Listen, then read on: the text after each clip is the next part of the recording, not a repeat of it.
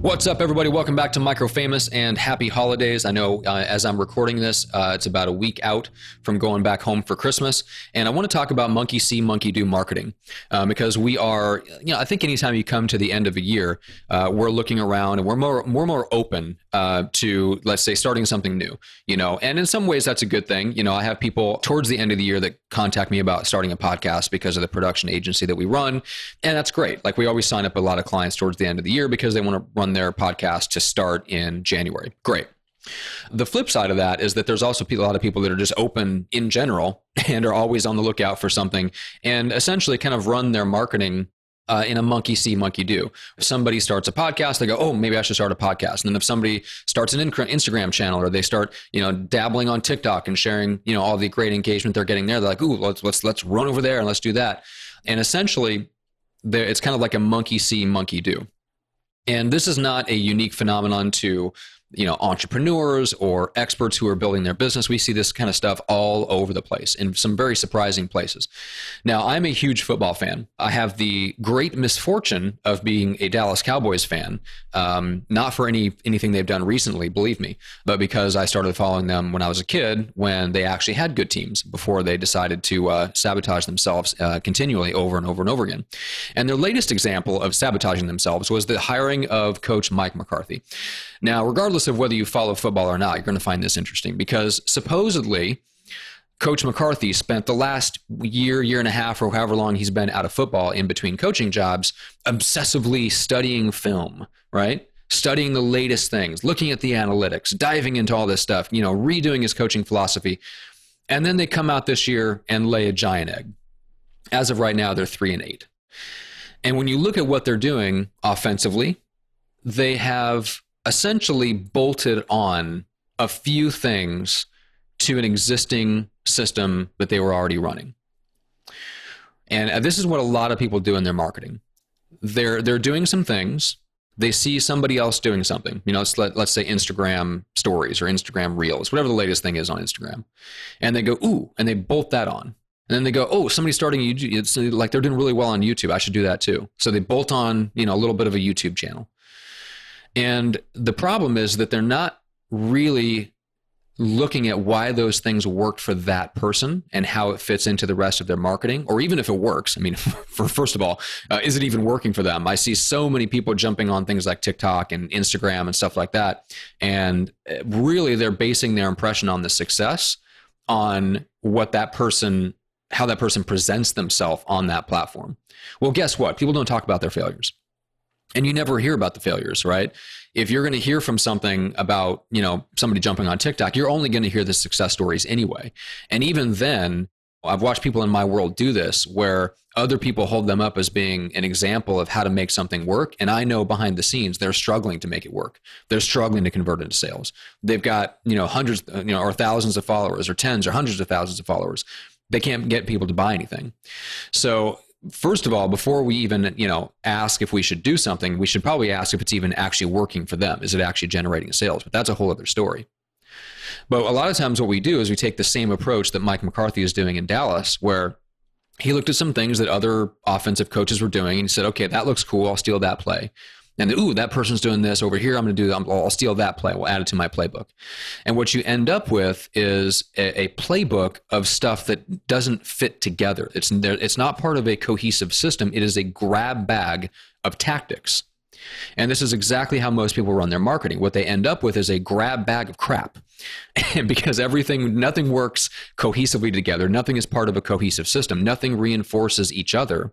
And you end up with just a grab bag of stuff that has worked for other people, isolated out, and it kind of bolted on to whatever you're doing right now. I'll give you another example of monkey see, monkey do marketing, which is putting episode numbers in your podcast. Oh, this is podcast number 157. It's like, great. People know that you have a podcast. They know that your podcast has run for a year or two. Do they care that you have episode number 157 in your title? Absolutely not. The average person does not care at all. Does it add anything to the value of your marketing to put the episode number in your podcast? I don't think it does. When I look at Joe Rogan, Joe Rogan's been podcasting for years and years and years. I don't give a crap whether it's podcast episode 1053. I do care about if it's David Goggins. I care about who the guest is, and I care about what the topic is. The fact that it's podcast number 1053, when I already know it's a long running multi-year podcast, that adds no value to me as a listener. But I get people coming to me asking about things like that because they see other people doing it. And it's something that was from the early days of podcasting, just people did. And in some certain cases, it makes sense if you send people, for example, to show notes. And you've got, mywebsite.com/1053. You go, hey, go, like I'm going to put a special link here on this, and here's the easiest way to get to it. Just go to my website and type in the episode number, and that's going to be the blog post link. So there's very limited situations where it makes a little bit of sense, but not in your graphics, not in your subject line of your emails that promote the podcast. Like there's all kinds of things like that where people are doing something and they don't even really know why they're doing it. They just saw somebody else doing it, and then other people look at that and go, oh, well, that must be working. They're doing it. You're like, no, it's because they saw somebody else doing it too. And it's the whole monkey see, monkey do perpetuates itself. So that's just a quick example from the tactical world of podcasting where I see people doing things that add no value to the audience whatsoever, but they all copy each other doing it. And so question what you're doing. Question what other people are doing. Like just because somebody's doing something doesn't mean it's actually doing anything for them. And it doesn't mean they're doing it for any specific reason other than the fact that they saw somebody else doing it and they thought it looked cool. Question whether something is actually working before you incorporate it. Another example. We get emails from, big brands and stuff like that, whether it's the clothing you buy, the shoes that you buy, or Apple and, just big companies. Big companies send branded emails. Like, great. Does that mean it's a good thing that we should copy them and make all of our emails super branded? Absolutely not. The best emails that I get are from people like Jason Leister and Dean Jackson, where it's virtually no graphics. It's just them writing to their audience. Those are some of my favorite emails to read. And over the course of the podcast production agency that we've run, we've steered our clients more in that direction. Less branded, less graphics, more personalization, more of a style of writing directly from the host to the audience, explaining why they're excited about that episode and why the audience should listen. There's really no value to a super branded email, other than maybe an ego play, because it puts distance between you and the audience. And one of the best advantages you have as an expert, especially if you're an introvert, is the perception of authenticity. The fact that you can create that sense with your audience that you are close to them, that you are a member of the same group, that you're in the same battle with them. Why would you want to extend them out and push them an arm's length away by sending them a super branded email that looks like it came from a big company when you're not a big company? Your advantage is that you're not a big company. Your advantage is that you're nimble. You're close to them. You're able to adapt. You know exactly what they're going through. So as an expert selling expertise, you want the audience to feel like they're extremely close to you. You want them to feel like you're right alongside them in the battle fighting with them. You don't want them to feel like you're coming down from on high with the tablets of stone telling them what to do. And a branded email creates that arm's length distance between you and the audience. So there's a lot of things that we see other people do in the podcast realm, in the marketing realm, that I look at that and I go, that makes no difference, or it actually potentially hurts them and they're succeeding in spite of it. Why would we copy that? Why would we copy that tactic when they're actually succeeding in spite of it and not because of it? So before you do anything in your marketing, ask yourself, is it actually working for them? Is it generating sales? Is it contributing sales? Is it adding value to the audience? Or does it just look cool? Does it just feed the ego? Is it just something that looks a little bit different? Is it a tactical thing that doesn't actually contribute to the bottom line? Because those things at the end of the day mostly don't make a difference, right? We know from the 80-20 principle that 80% of our results come from 20% of the inputs. Things like putting episode numbers on your podcast are in that other 80% of things that mostly don't matter and might actually hurt.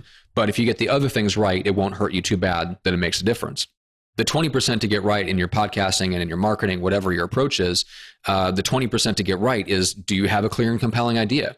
Do you know exactly who your right people are? Have you shrunk the battlefield so that we're not trying to compete with every other guru out there in your space for the attention of everyone who could potentially buy something from you ever?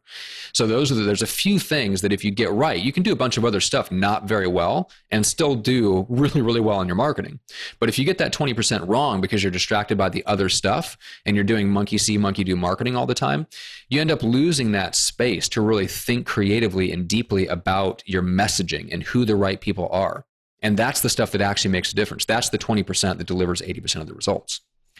So again, coming back to the football analogy, I'm a big football fan, big basketball fan.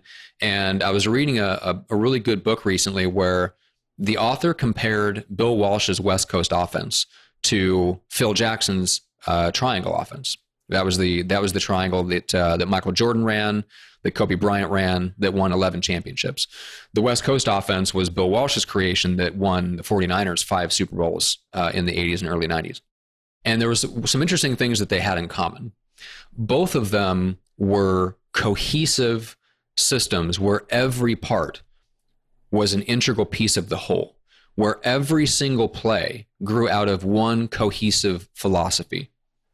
And the players were able to grasp that philosophy. Sometimes it took them some time. I mean, obviously, players like Michael Jordan and Kobe Bryant complained about having something that was so philosophical and required them to think on the court. But players knew where it was coming from. It was designed to reactively respond to whatever the defense would throw at them and have an answer every single time. It was not, neither one of those offensive systems were grab bags of stuff they picked up from other people, thrown together and bolted on to something they were already doing.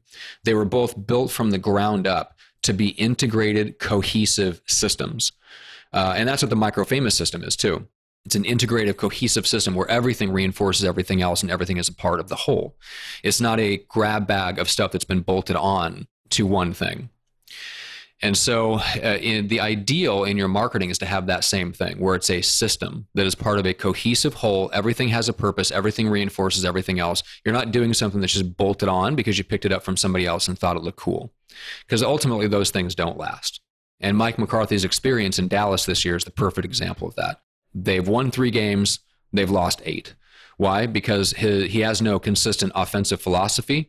He spent the last year picking up a little grab bag of tactics that he picked up from other people and bolted on to the old style of offense that he was already running, and then came in and expected that to make a difference. And guess what? It didn't work. And it has never worked. That approach has never worked. And so if you're going to do anything in your marketing, don't do monkey see, monkey do. Don't do things in your marketing just because you saw somebody else do it and it looked cool.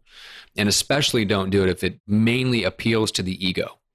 I have to watch that with myself, looking at things like Instagram and YouTube, where I love the design of things. I could redesign my website every 6 months if I wanted to. I don't because I resist the urge, but I love design. I love changing up the design of things. And if I let myself, I would dabble in stuff like that actually don't make a lot of difference, but just make me feel like I'm doing something, right? So if you notice that about yourself and you notice yourself gravitating towards things that appeal to the ego, because they're well designed, or because the end result is you have this marketing channel that just looks cool to the eye, like an Instagram account or a YouTube channel or whatever, and you can visualize that in your mind, like, oh my God, that would look so cool. Stop yourself, because you might be doing monkey see, monkey do marketing, where you see something cool that somebody else is doing and go, oh, I want to do that. And you go running off that direction in 6 months, and you realize 6 months in it's not working, and you go and do something else instead. Is your marketing a cohesive, integrated system where everything has a purpose and everything fits into the whole? That's the goal. That's what I've got in the Microfamous system. If you look at the best offensive systems in football and basketball, that's what they are. They are integrated systems where everything has a purpose. Everything has a piece to play, a role to play in the overall goal of the system. There's a purpose for every part. Nothing is bolted on. Nothing is just a grab bag of stuff, picked up from other people. So don't do monkey see, monkey do marketing, especially as we come into the new year and you're thinking about what else to do to grow your business. Reject that urge. Reject the urge to do monkey see, monkey do marketing. If you see somebody doing something cool, great. Ask yourself, is it working for them? Would it work for me? And does it fit into and reinforce the other things that I'm doing in my marketing? And ask yourself, does it fit your personality? There's a lot of things that people do because they're super extroverted. I see this all the time on Instagram and TikTok and stuff like that, where it works for them because they are extroverted, because they get their energy from being around people and being social. If you're an introvert, that will not work well for you, because you cannot be social all the time and maintain and protect your energy. It just doesn't work. If you're an introvert and you're running an expert-based business, Your marketing systems must be based around things that protect and manage your energy as opposed to constantly drain it. So ask yourself, does this work for my personality? Because it may work for somebody and it may work well for them and it may work well for extroverts. But if you're an introvert, that doesn't mean it's going to work as well for you. And even if you make it work for a while, you're probably going to burn out on it. So does it work for your personality? Those are the types of questions that I ask myself when I'm looking at other things to potentially add into the Microfamous system, is I'm looking at, does it fit into this cohesive, integrated system that I've built? Because if not, I reject it. Even if it works for somebody and works like gangbusters for somebody else, I don't care. Does it fit into the system that I've built for myself as an introvert? So ask yourself those types of questions. Restrain yourself, fight the urge to do monkey see, monkey do marketing, because that's what keeps a lot of people trapped in that constant cycle, that hamster wheel of just trying things and failing and moving on and trying something else. And I don't want to see that happen to you in 2021. So let's make sure that everything fits into the whole. Ask yourself those types of questions and stay focused. And happy early 2021.